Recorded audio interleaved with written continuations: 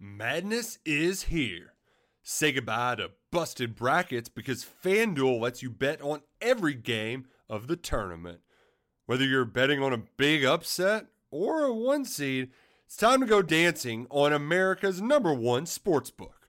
Right now, new customers get $200 in bonus bets if your first $5 bet wins on FanDuel. That's $200 to use on point spreads, money lines. You can even pick who's going to win it all. Just visit FanDuel.com/on3 and bet on college hoops until they cut down the nets.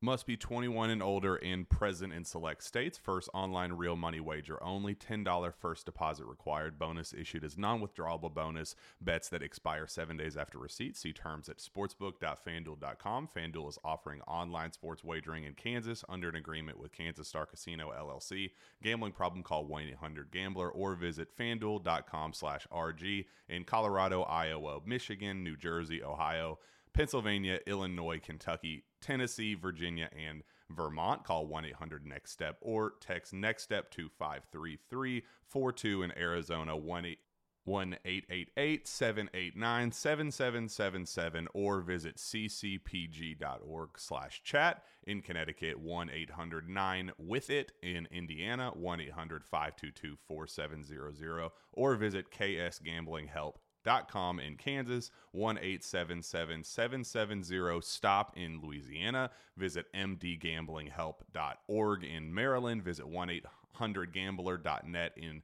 West Virginia or call 1-800-522-4700 in Wyoming. Hope is here. Visit gamblinghelplinema.org or call 800-327-5050 for 24/7 support in Massachusetts or call 1-877-8-HOPE NY or text Hope NY in New York.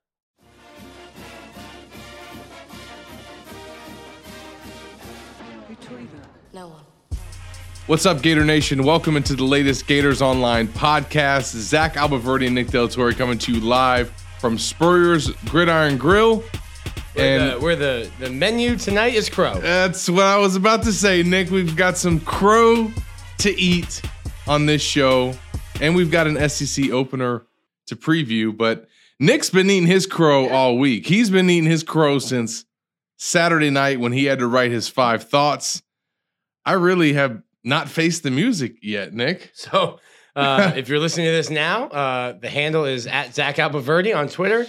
If you're on the message board, we can start a whole new thread. Zach has yet to eat his crow from our incorrect predictions last week. Maybe. I've been eating crow all week. I'm full. Maybe fans have not forced me to eat my crow because instead of when they've gone to at me, they've seen all the great videos I got from Saturday night. Yeah. They gave me my first meal. So maybe they've just spared me. They directed it all towards you, Nicholas. Oh, all right, we're switching spots. I'll be down in the field this against Kentucky, and you'll be up top. But obviously, if you guys aren't catching our drift, we were both wrong with our week 1 prediction in Florida's season opener. The Gators upset, if you want to call it that now. I think definitely an upset. The number 7 team in the nation at the time, 29-26, a back-and-forth game, a thriller in the swamp, the 10th largest crowd in school history, and just an incredible night, Nick. I think definitely going into it, you know, we heard from the players and obviously heard from Billy leading up to that game, but players talked about that this was their opportunity to show that they are a different team. That's kind of what I wrote about in my preview, and I think they showed that on Saturday night. And, I mean, they've been saying it all offseason, and we just didn't believe them. Almost like a doubting Thomas. Like, hey, I'll believe it. I'll believe it when I see it. And we've seen it now, Zach. We've seen it. Florida, despite, not having depth at defensive tackle, which we pointed out, despite not having a great wide receiver room, which we had pointed out, leaned on their running attack, was able to run at will against Utah, leaned on Anthony Richardson. I heard Superman wears Anthony Richardson pajamas, and they found success. And Florida was able to get stops in the red zone, which Billy Napier pointed out as being the difference in the game. And when I look at Florida's defense, where they struggled was covering tight ends or slot guys with Ventrell Miller and Amari Burney, and then stopping the run. But when you get down to that red area, now you've got 9 guys on the line, so it's a little harder to run up the middle, and there's less space down there. So the 2 areas where Florida struggled with, or where Utah found success, those 2 things are harder to do in the red zone. So that and I still have questions about those 2 areas for Florida this year. But if you get down to the red zone, you get down to pay dirt, the 2 areas where they're weak, the smallness of the field in that area almost negates Florida's deficiencies in those 2 areas. Yes, and it's crazy. We learned a lot about this team and saw, I think, a lot of the improvement that the staff have made. We'll really kind of dig into it this first segment. In the second segment, we'll be joined by Nick Roush from KSR to get his thoughts on this on the Kentucky Wildcats and what they're going to be bringing to the Swamp on Saturday night. And then in the final segment, Nick and I will give our predictions for the game. And if you're betting, just apparently bet whatever we say to do. Bet the opposite. Yeah, I mean it's another 1-score game potentially in the Swamp. That's what the line is looking like. And we found out a stat that I wasn't aware of.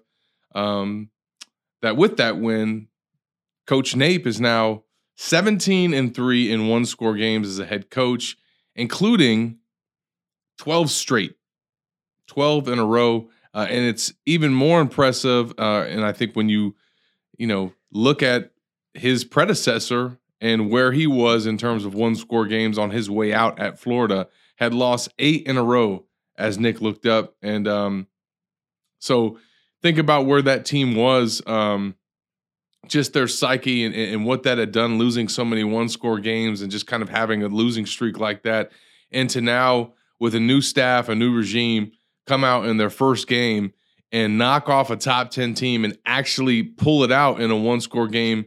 I mean, that was, I think, impressive, Nick, and does a lot to, I think, their confidence. It kind of gives them that boost. But so much that we learned in terms of where this team's strengths are. And obviously everybody was ready to see the debut of Anthony Richardson in this new offense and making his first career start, Nick. And I think he exceeded expectations in some ways with the way that he played. Yeah, I mean, I think the people, Gator fans and the people close to the program knew what the potential was, even if Billy Napier was trying to hamper the expectations a little bit. And it's, he's completed 38 career passes, and the greats at Florida complete that in a game. I don't know that he'll ever throw 38 pass attempts in a game. Yeah. But he's going to run the football whenever he wants. We saw him slide. So shout out to Kevin O'Sullivan and Chuck Geralman for teaching Anthony Richardson how to slide like a real baseball player. Nice slide. It's gonna be paramount to keep him healthy. But when Anthony Richardson is healthy and on the field, he gives the Gators a chance every single Saturday. And I think we saw that.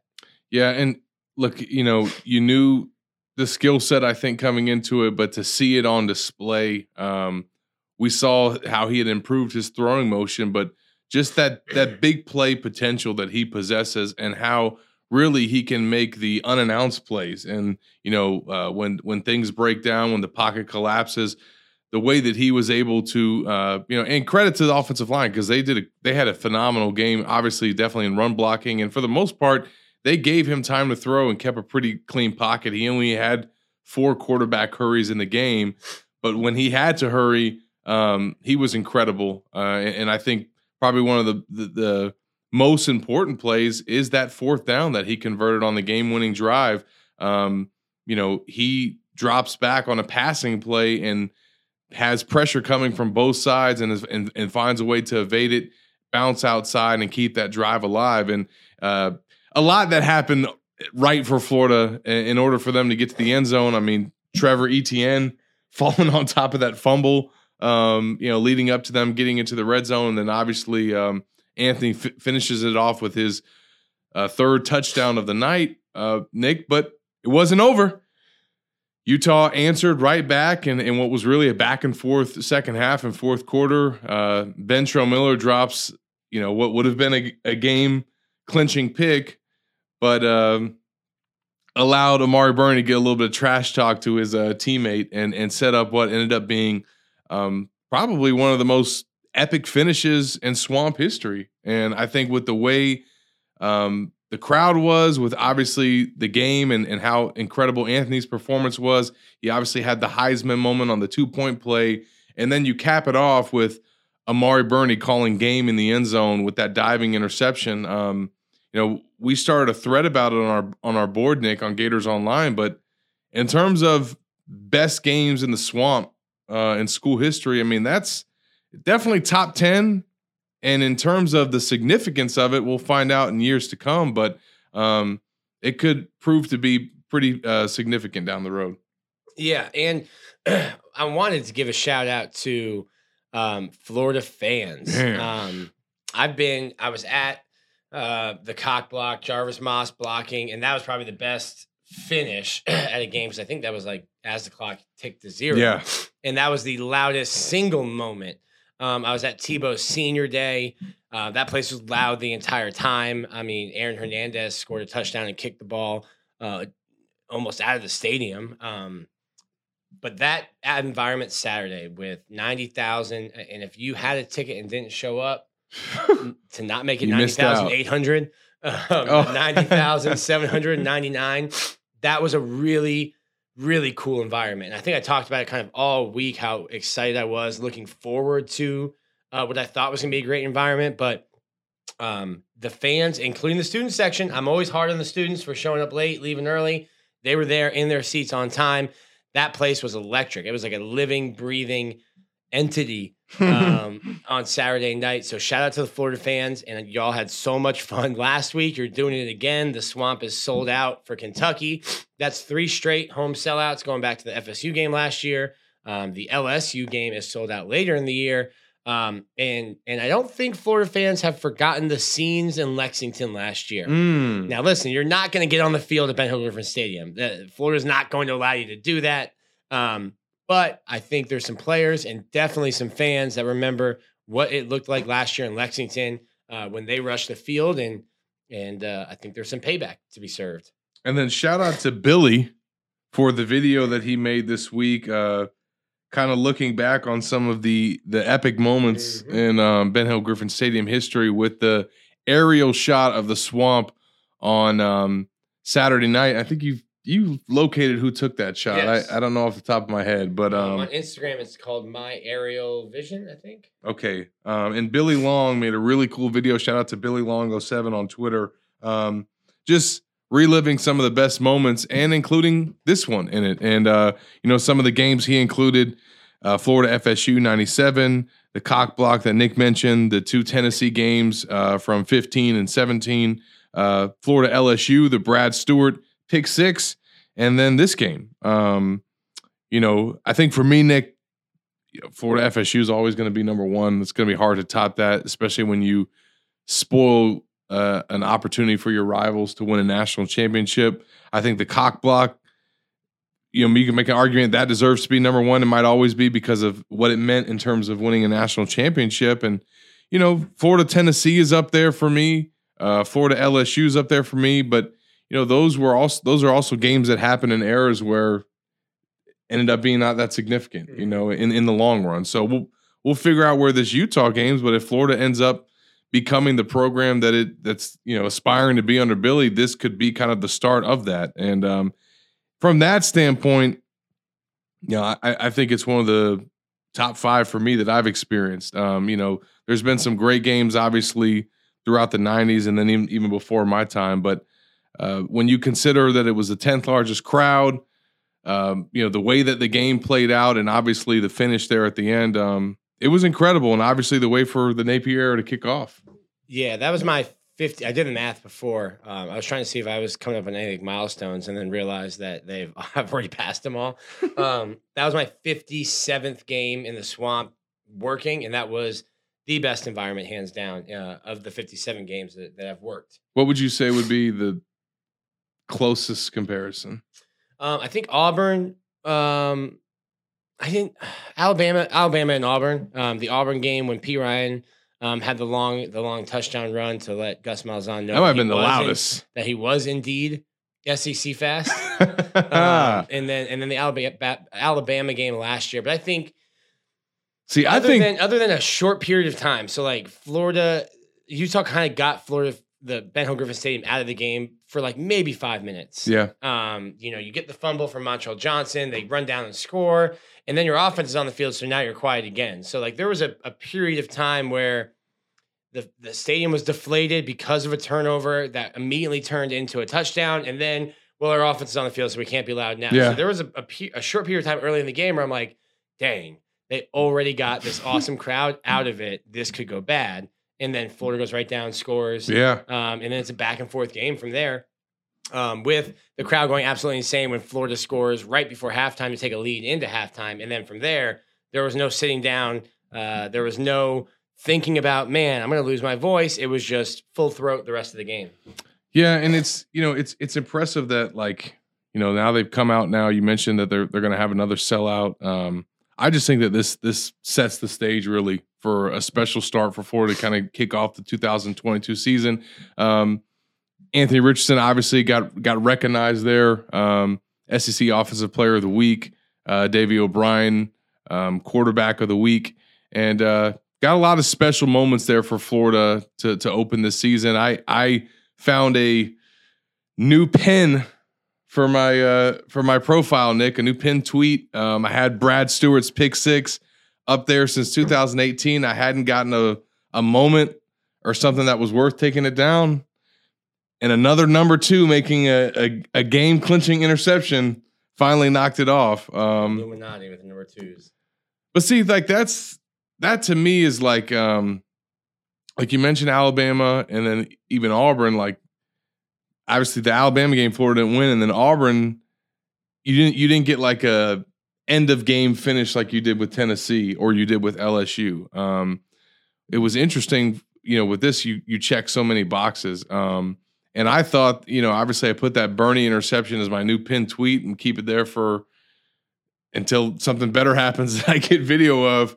But I thought like, hey, that might be the video that gets the most views from that game. And then I also got video of Richardson's 2-point pump fake play. Pirouette. And I thought, okay, that might be the video that gets the most views from this game. Tom Petty, baby. Because ESPN shared it. It like was all over their socials. The 2-point play, I'm like, this thing is gonna go crazy. I think I ended up doing like 300,000 or something. But man, I got my first million on a video, and it was the "Won't Back Down" rendition. 5 years later, Nick, still moving the needle. And I think just being able to capture that for the first time since obviously last year and seeing it for 90,799 people singing that thing. It did numbers on Twitter. Shout out to SEC Network for sharing it. Got me over the hump. And I think it speaks to kind of the atmosphere that we got to see Saturday night. Yeah, it was really special. Don't know if they'll top it, but listen, now it's not just some school from Utah showing up. You've got a rivalry game, and it's so funny. I keep calling it a rivalry game. It is a rivalry game. Because it wasn't. Yeah.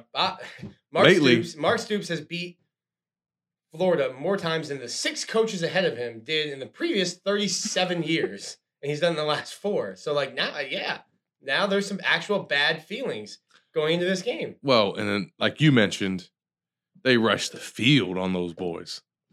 So there's extra motivation going into this. Those guys aren't going to say it at the podium, but we're going to jump to this first break. We'll come back on the other side and learn some more about the Kentucky Wildcats right here from Spurs Gridiron Grill.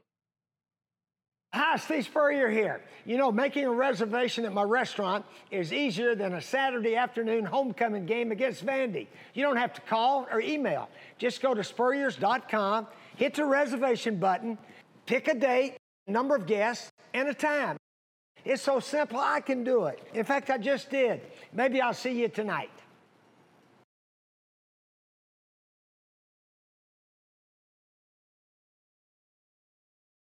Welcome back into the Gators Online podcast. We're now joined by our guest of the week, Nick Roush from KSR, and he's getting ready to head to Gainesville for this SEC opener between the Gators and Wildcats. Nick, appreciate you joining us, man. How's it going? Happy to be chatting with y'all. this week. It's an exciting start to the season, opening up SEC play with a top 25 matchup. And I just hope this trip to Gainesville is as good as the last one I made. So I'm sure your listeners have different memories of it, but it worked out pretty well for Kentucky 4 years ago. Now, I want to get into Will Levis because I think the devil works hard. Chris Jenner works harder. Whoever is in charge of Will's marketing is the hardest working person in America. How you can turn eating banana peels and putting mayonnaise into coffee into social media fame. I don't know if I can afford them, but I need Will's marketing team. Who's behind behind the scenes of him going viral?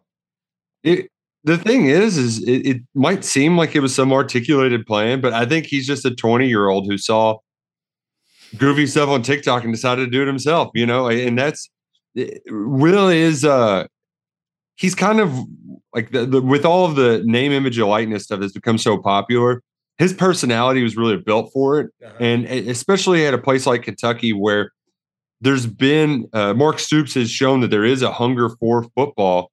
And for the longest time, any sort of success was defined by Kentucky football quarterbacks.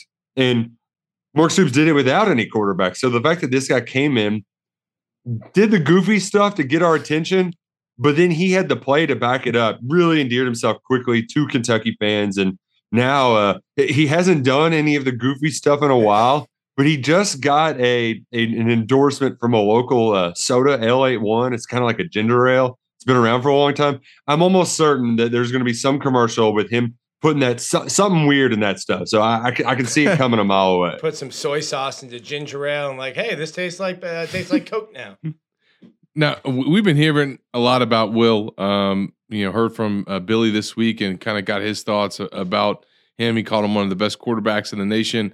There's been so much hype for Anthony Richardson going into the year that we've kind of dealt with in Gainesville. What's it been like in Lexington, leading up to this season with all the hype surrounding Will Levis and some of the first round projections that he's gotten?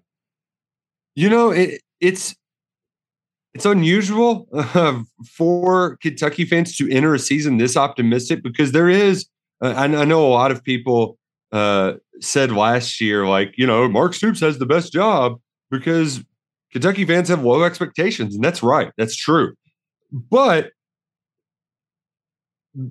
there's a window, right? You only have so long to be able to capitalize on the success. And while there is a sentiment like, Big Blue Nation can be pretty happy with 8 or 9 wins every few years, but you only have a guy like Will Levis so often, and you can only beat you can only beat a team like Georgia with a guy like him at quarterback. So the expectations have risen. And there's really when we look back, we're realistic. We know that getting those 10-win seasons, 2 in the last 4 years, it's 2 of the 4 in program history.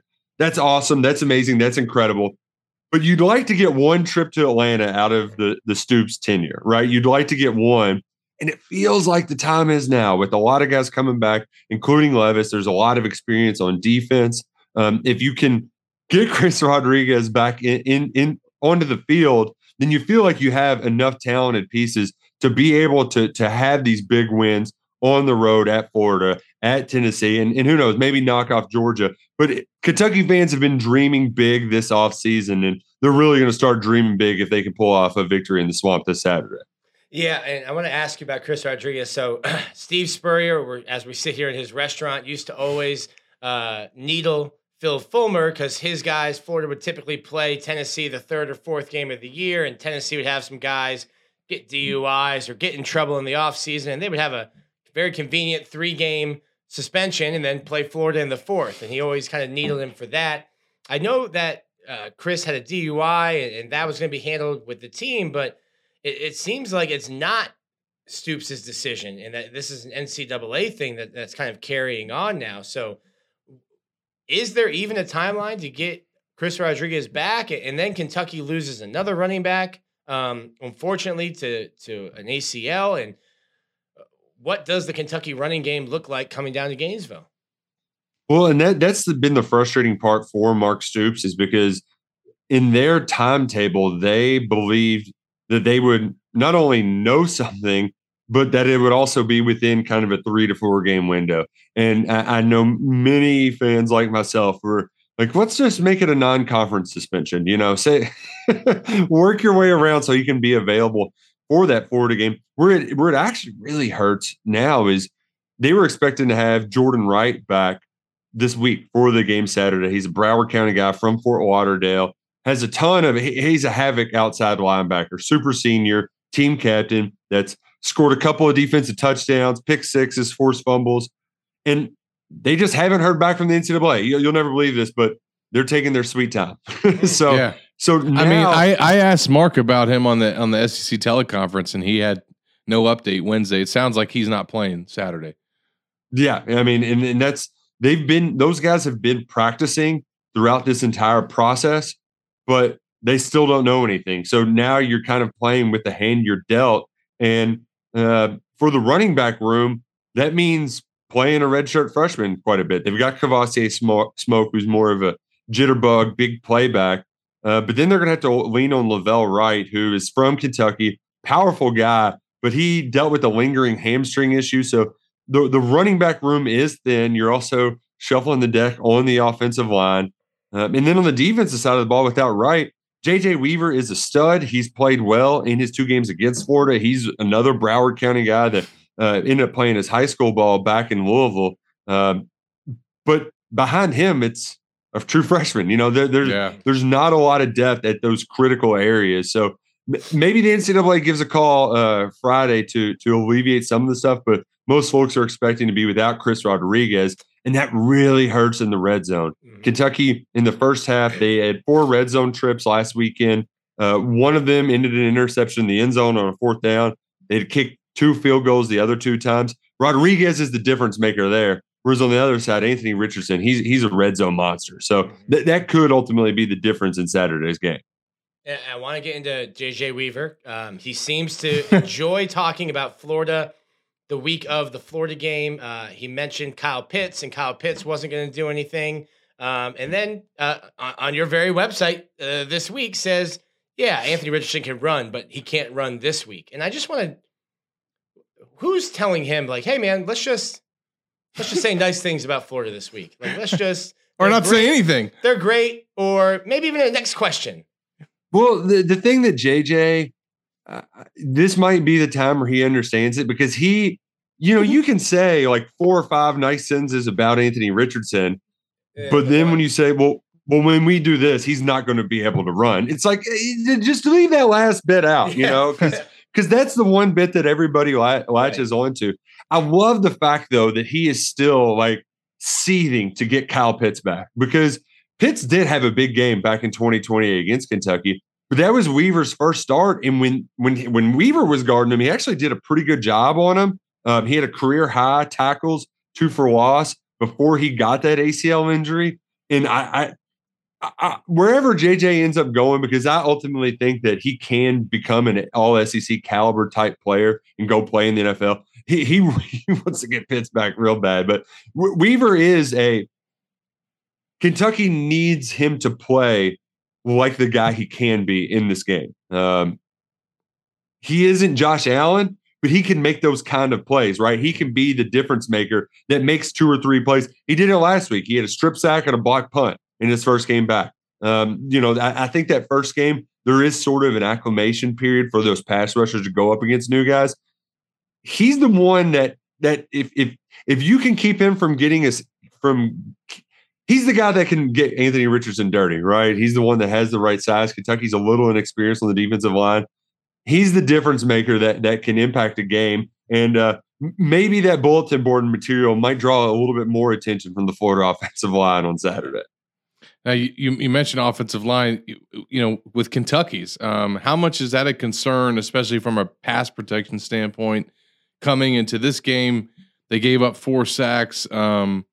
Get to Miami of Ohio. I asked Stoops about it. He felt like, some of those were just, technical issues or communication issues. It wasn't like their guys were just straight up getting beat. But how much is that maybe cause for concern heading into this matchup where they'll probably face some better pass rushers from Florida. Yeah, Kentucky's original plan was to get Tyler Steen from Vanderbilt, right? They whiffed on him. Their former offensive line coach goes to Alabama, and he takes Tyler Steen with him. The second option was hoping that one of the young guys would come along, either DeAndre Buford or David Wallaball. I think they were going to roll out Wallaball and just test him in that first game regardless. Well, he didn't pass the test. Kentucky also, they didn't do a lot to help him. I think they really just like, all right, let's show us what you got. Now with Kenneth Horsey, he's been a 3-year starter for Kentucky, albeit at guard. He's got one game under his belt at against Iowa in the Citrus Bowl. And after giving up a couple early pressures, he really settled in and played fine. I think this week, if some of those were just bad calls, whether it's Will Levis calling a guy to go the wrong way, but other parts, Rich Scangarello, I think, is going to do more to help. What Kentucky has to do, though, to protect Will Levis is actually run the ball effectively early on. In that second half or against Miami, there was a couple of play actions where just a guy was coming free. He's supposed to bite on the play action, but they knew they didn't have to respect the run. Right. A huge key for Kentucky is to pop a few runs early to make that play action effective because it's such a big part of their offense. Yeah, they just had 50 yards rushing in that first game, which is it's the worst rushing performance since 2015 before their ball run started. It was shocking. Now, granted, they've recruited to be a different team, right? Like they got more receivers, they've got Will Levis. They're going to throw it more, but to only post 50 yards, that was shocking. It's interesting because I think the reason Stoops has had success is he came in and said, this is our identity. And now we are recruiting towards it. We are developing towards it, and we are going to play to that. And Kentucky has always been big, physical. They were going to impose the will on either side of the offensive line. And granted, like you said earlier, they didn't have a quarterback like Will Levis. And if you have that kind of talent, let's start changing things around. But to me, Kentucky has gotten to this point under Stoops because they've recruited and developed and played to an identity of we're going to impose our will. So it's just, to me, it's kind of surprising getting a Kentucky team that is like the total opposite of that. Yeah. It's like, well, we're missing, but you're missing your running backs. Like it's hard to impose your will in the running game out your top two running backs or two of your top three.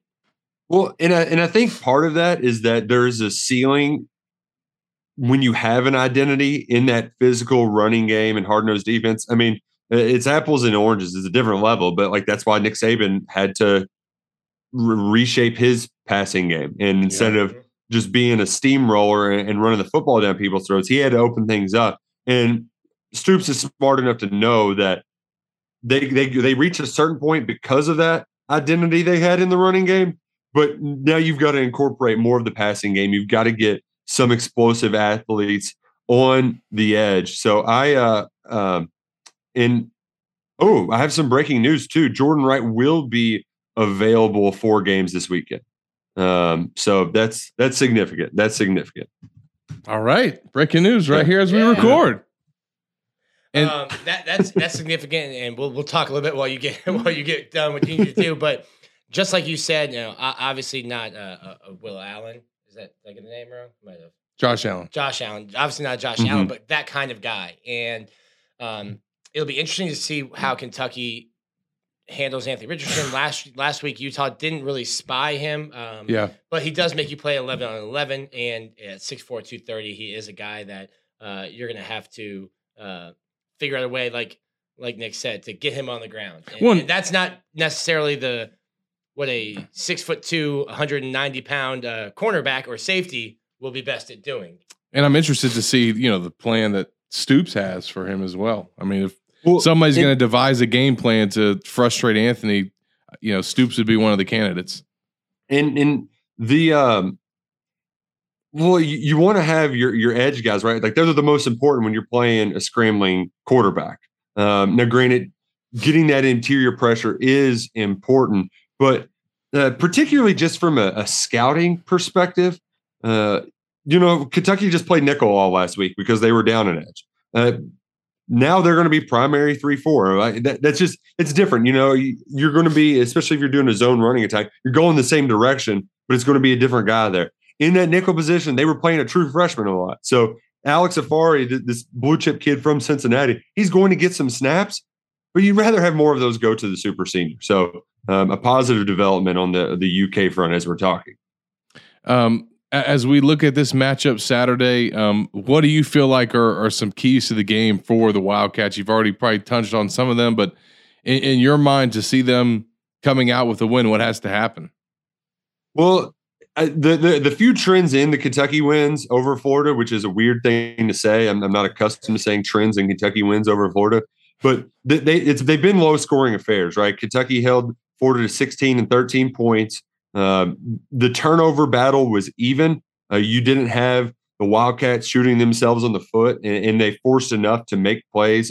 Weaver got a big interception last year at Florida that set up a score to put them up 10. And then once again, it's that when you're in scoring territory, maybe not even necessarily the red zone, how do you perform? Florida punted one, Mullen called a punt on like the 37-yard line last year of UK's. Being able to capitalize in those situations, and also for UK to score an explosive touchdown or two, because getting inside the 20, it's difficult to operate for Florida or for Kentucky. So this is one of those weeks where last year UK was one of the worst teams in all of FBS. I think they ranked 122nd in turnover margin. The defense didn't force enough takeaways.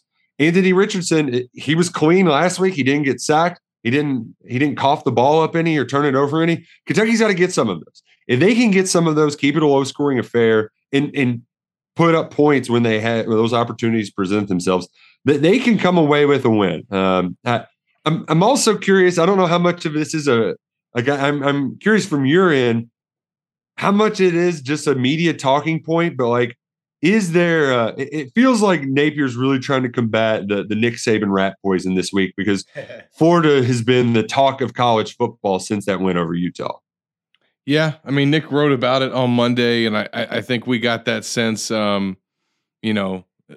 time that he's spoken this week since they got ranked number 12. Talking about how bad the tape was. Zach and I predicted Utah to win. I had a Utah win sharpied in back in December. Like in my mind, there was I think the only people that believed Florida was going to beat Utah were in the building. We're in the building. And the diehard fans. And then they go out and they beat them, and it was such an electric environment. And Anthony Richardson kind of showed what we already knew that he could be. So now everyone's patting them on the back. And in his introduction, he came in and was like, "That's sloppy. We were lucky to win." We were like, "Listen, you should be celebrating this because you weren't supposed to beat this team." But in his mind, yeah, we were supposed to beat this team. So he didn't go full Nick Saban rat poison, but he did make it pretty clear that, hey, we're all not celebrating this the way that you guys are. And if I'm him, and I know this might not be a typical play out of the Coach Nate playbook, but because of all that patting on the back and the ranking and all the momentum, like, I'd be drilling Kentucky rushing the field last year to his team. I'd be having that video playing everywhere in the facility. Any type of motivational tactic that you can get from that.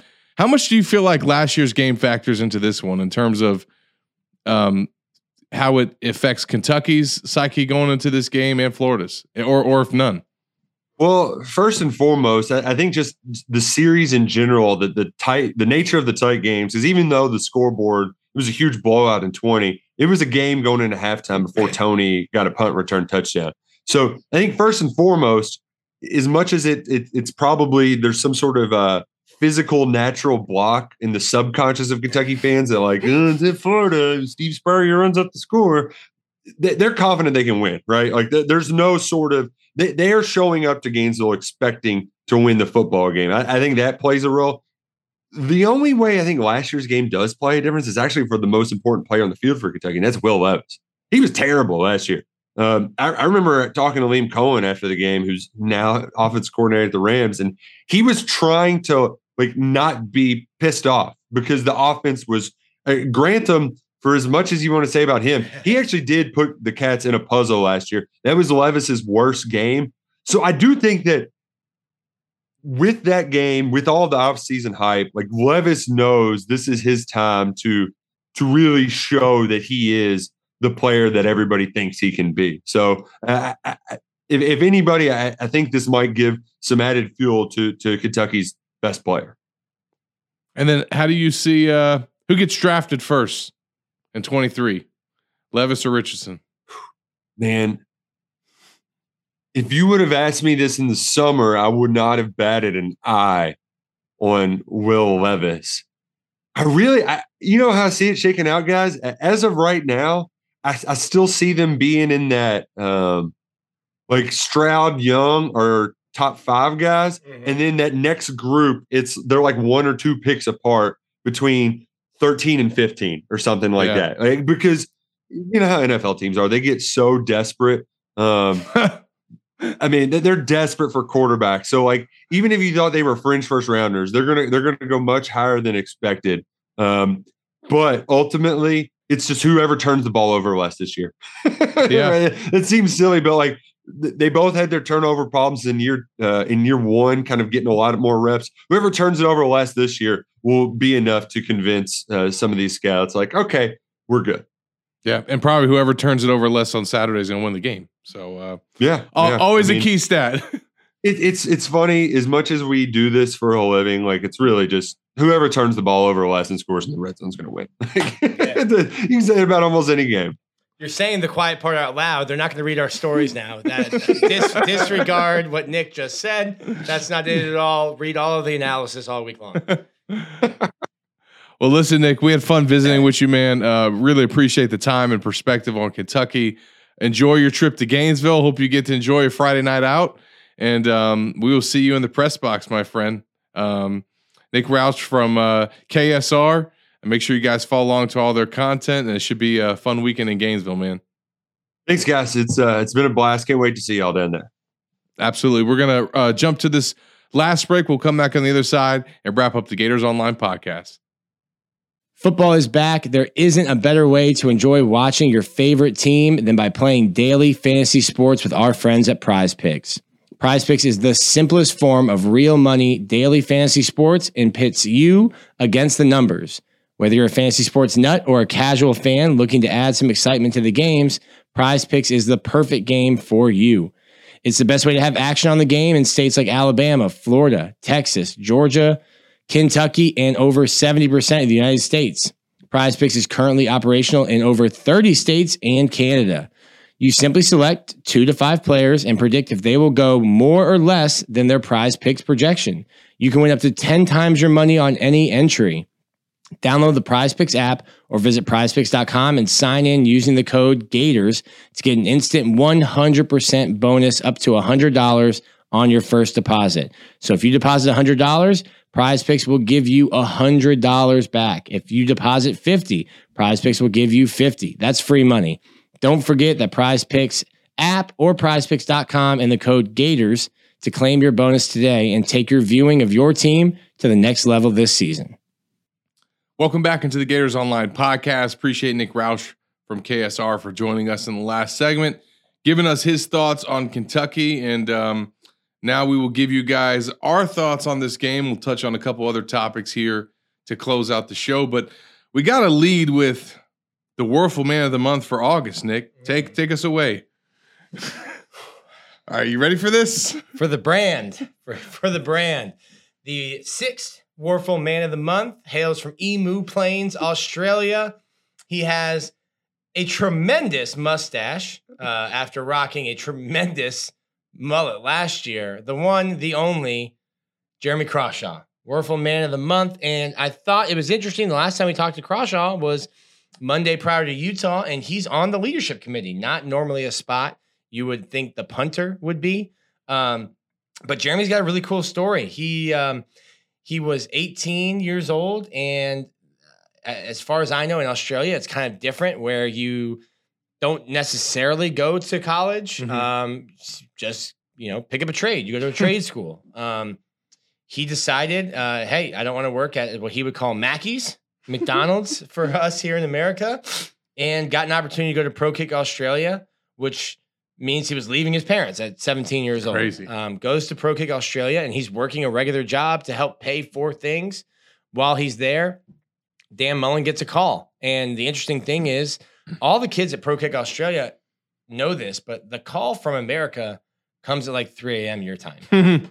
And Dan just offered him a scholarship. So he came to Florida and he's on a full ride here, hoping to make it to the NFL. But it shows today that he's on the leadership team, the leadership committee, and then shows today being named the Warfel Man of the Month, that he's made the right decision. Yeah. And Aussie. Model citizen, Nick. Yeah. Well, you got to be. You don't want to get deported. Yeah. Well, and obviously giving the punters a good name. Yeah. Punters are people too. Punters are leaders too. And this is for the brand. A win for the good guys. A win for the movement. And his second time being recognized this week, as he was also named and recognized by the team as one of 3 game changers of the week. Mm-hmm. And we also got some another category on this, Nick. Job takers of the week. Mm-hmm. Explain that. Okay, so the typically, the team will recognize the offensive players of the week, defensive players of the week, and then game changers. The game changers. It was interesting that Florida recognized guys called job takers, and a lot of fans, definitely a casual fan, would not recognize the names on the list.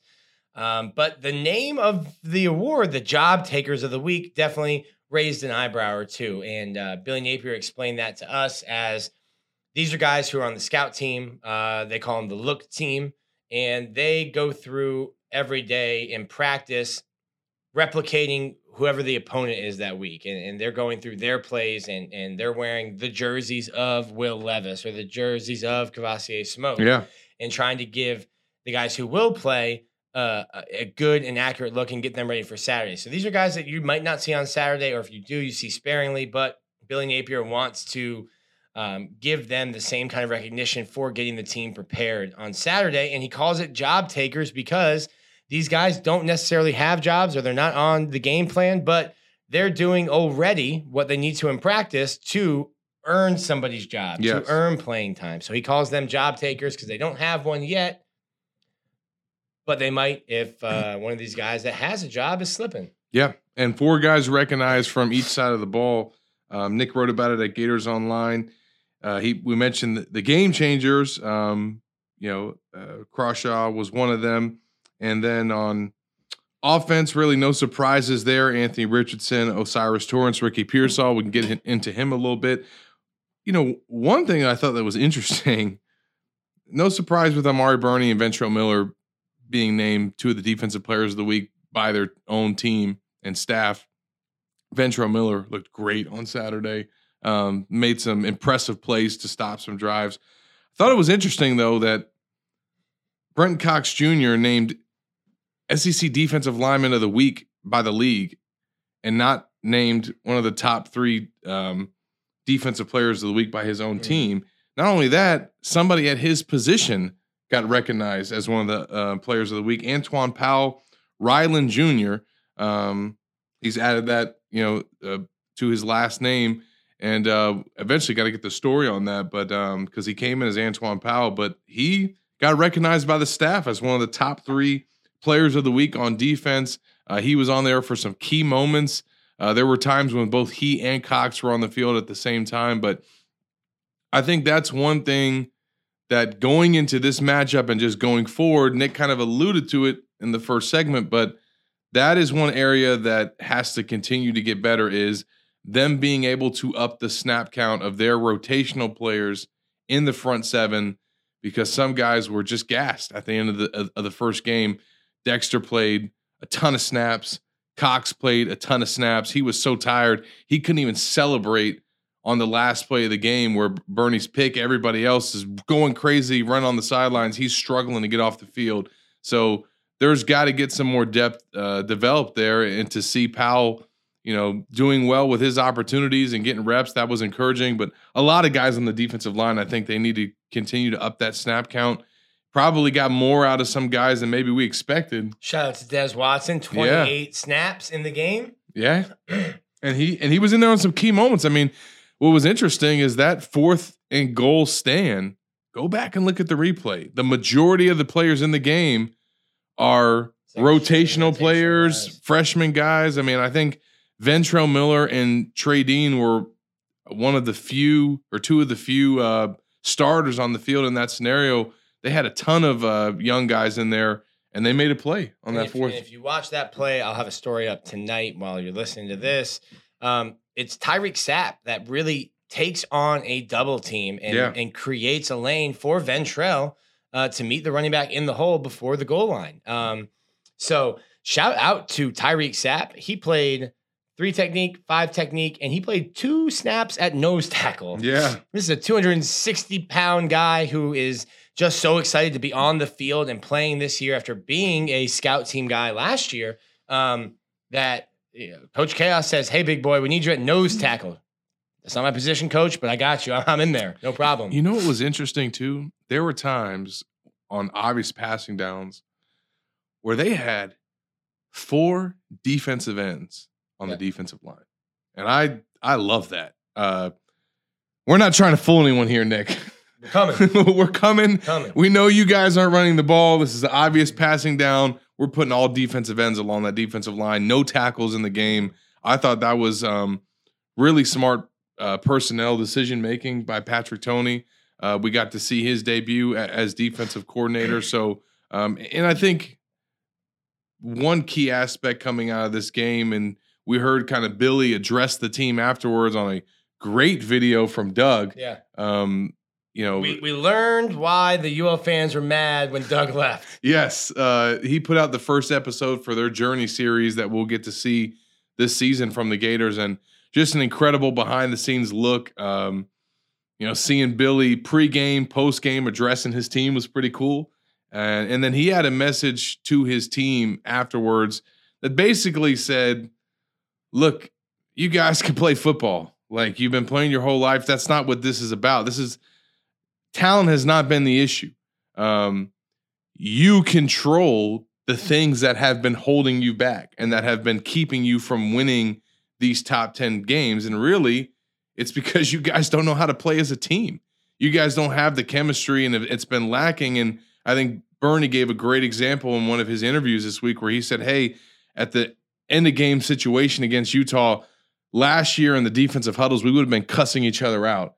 And that wasn't happening in this game. And I think that's, pretty encouraging that they got, off on the right foot to start the season. Yeah. And listen, while everyone is celebrating, Billy was there being the party pooper for the entire Gator Nation, and there are still areas to fix. And if we get into our Kentucky preview, I think I'm less concerned about those areas this week, because the areas of concern for me are running defense, and I think it showed up. I said it in our preview. I wrote about it. We've talked about it ad nauseum. Florida's interior defensive line, like Dan Mullen didn't leave the cupboard bare. But you can't have a 10-person dinner party. There's not enough plates to have a 10-person dinner party, but there's some nice plates in the cupboard. and I think you see that. We had some people asking, man, Gravon Dexter played a terrible game. I'm like, he played 68 snaps. It's a lot. He starts getting pushed off the ball, pushed off the line in the fourth quarter. Why? Because he was playing his 57th snap to start the fourth quarter. People actually thought that Brenton Cox was mad. On that last player, like he was like played 60+ snaps. No, my man couldn't even walk off the field. He couldn't even celebrate them winning the game. Yeah. So Florida's deficiencies right now are linebackers and coverage, and that's just not Amari Burney's strength, and it's not Ventrell Miller's strength. I told you about Brant Keithy. Like, Brant Keithy's going to hurt a bunch of people's feelings this year. That's not just Amari Burney. Yeah. That guy's going to be an all Pac-12 tight end, and he's going to be an NFL draft pick. But those still are Florida's deficiencies. But like we said earlier at the beginning of the show, when you get into the red zone, the smallness of the field negates those. So for me, Florida's defensive line depth is going to struggle against the run. Kentucky's not going to run the ball really well.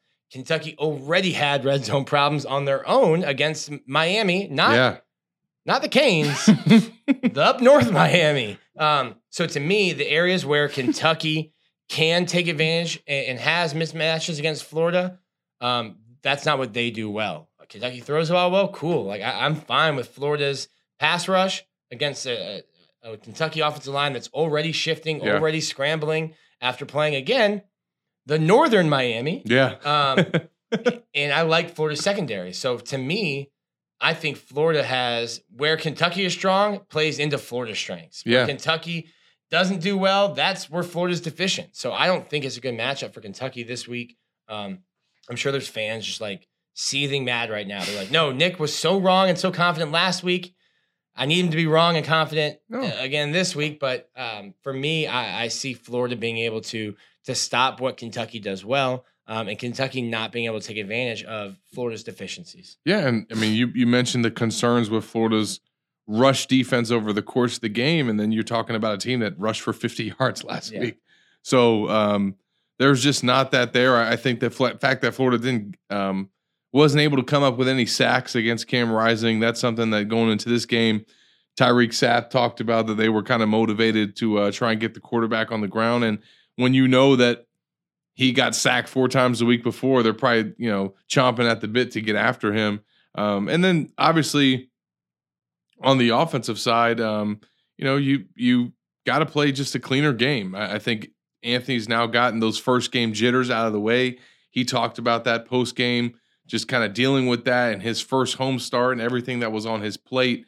Now he's gone out. He's had that fourth quarter moment. Coach Nape has made his heart freeze, as he talked about when he told him, hey, we're about to go for the game winner right here. And now he's had that experience. So from that aspect, he should be a lot more comfortable in this game. But there's a lot of things that he can do just in terms of his operation that he said could be a lot cleaner. And then they can just play cleaner ball. Anthony didn't have any turnovers, but 2 of the running backs put the ball on the ground. And one was catastrophic, and the second one could have been even worse. That could have ended basically their chance to win the game. So not allowing Kentucky to get some short fields or shooting themselves in the foot when they get in UK territory, that's going to be really key for Florida in this game. But honestly, more of the same. Have that offensive line go out there and set the tone. This is going to be another test, or I guess another measuring stick to see how this rushing attack and Florida's offensive line and them coming after it with Anthony and his dual threat ability, how it measures up against an SEC defensive line, an SEC defense, and a really, really talented defensive mind in Mark Stoops. He's now had a game to prepare for Anthony Richardson and see what Florida put on tape, see some of the things that they're trying to do schematically. So even though some things are working against Kentucky, despite them getting back Jordan Wright, there are some things that Florida has to get right in this game if they're going to come out with the W. But as we get into our predictions, Nick, hard for me to pick against the Gators this week. I had them winning going into the season, and after the way that they played in week 1 and after the showing from Kentucky, I'm definitely even more confident in going with Florida. Yeah, it's going to be a sweep for us this week. I'm also going to pick Florida. I remember saying, because before Dan Mullen came in and killed the streak and killed any kind of momentum Florida had against Kentucky, I always said, because Kentucky was a hot pick every year, and people were, hey, this is the year the streak ends. Yeah. And they were always wrong. And I kept saying, I will be a year late to picking Kentucky. Like, I'm not picking Kentucky until they do it. They've done it now twice in the last 4 years on this field that they'll play on Saturday 4 years ago, and then last year in Lexington. I just think and in 2014, depending on some Kentucky fans that you talk to. Yeah. So I think it's just Florida is going to be able to run the ball against Kentucky. I go back to it. Florida's going to have a chance anytime 15 is on the field. I think Florida, like I said before, Kentucky's not going to be able to take advantage of where Florida can be taken advantage of. So for me, it's Florida this week. Ricky Pearsall tells me he's going to get in the end zone. He 0 for 1. All 4 of his catches. So he led the Gators in receiving yards, not receptions, but in receiving yards. All 4 of his catches went for a first down. Reminds me of Carl Moore, who was a first down machine. I think Carl Moore, for his career, might be like 75% of his catches went for a first down. Guy just moved the sticks. He was from Cali. One of the few players from Cali that have come to Florida and have had success. And if you were watching the game on Saturday, or you're watching the rewind on YouTube and you're wondering, what is that stick or cane or scepter that's on the sideline? go to Gators Online and find out what it is. The name is actually the Baller Baton, and there's a really cool backstory to that. So we'll see if Ricky Pearsall can get his hands on it Saturday night in the Swamp. He told me he's planning on it. So we're going to find out what happens as the Gators open up SEC play. And because of a sellout crowd, the huge weekend that they had last Saturday, another big night for recruiting. Make sure you guys stay locked with Corey Bender, Donovan Kaiser. They're going to be on top of all the visitors that are going to be in town. You got Keon Keeley, 5-star edge from Tampa that's supposed to be in the Swamp for an unofficial visit. It was supposed to be an official, Nick, and then he saw how great it was and was like, you know what? Let's just make this unofficial. I'll double back for an OV. So this is big for Florida to get him on campus for that. DJ Lagway, 5-star quarterback in the 2024 class. So that's just some of the heavy hitters that are expected in town. And if Florida can have another win in SEC play in front of a sold-out crowd, I think that's going to make a really strong impression on all these guys in town. So appreciate Nick for joining us from KSR to give us his thoughts this week on this matchup. Nick and I showed up to eat our crow, and we appreciate you guys. Let him have it. I've been getting it from every angle all week. Let him have it. I've just been in the cut. But I showed up. I think I'll feel confident showing up next week with my pick and Nick's, and we'll see how the game plays out. And then we'll be back next Thursday to recap it and get you ready for another non-conference game in the Swamp against the Bulls. For Nick Del Torre, I'm Zach Albaverdi.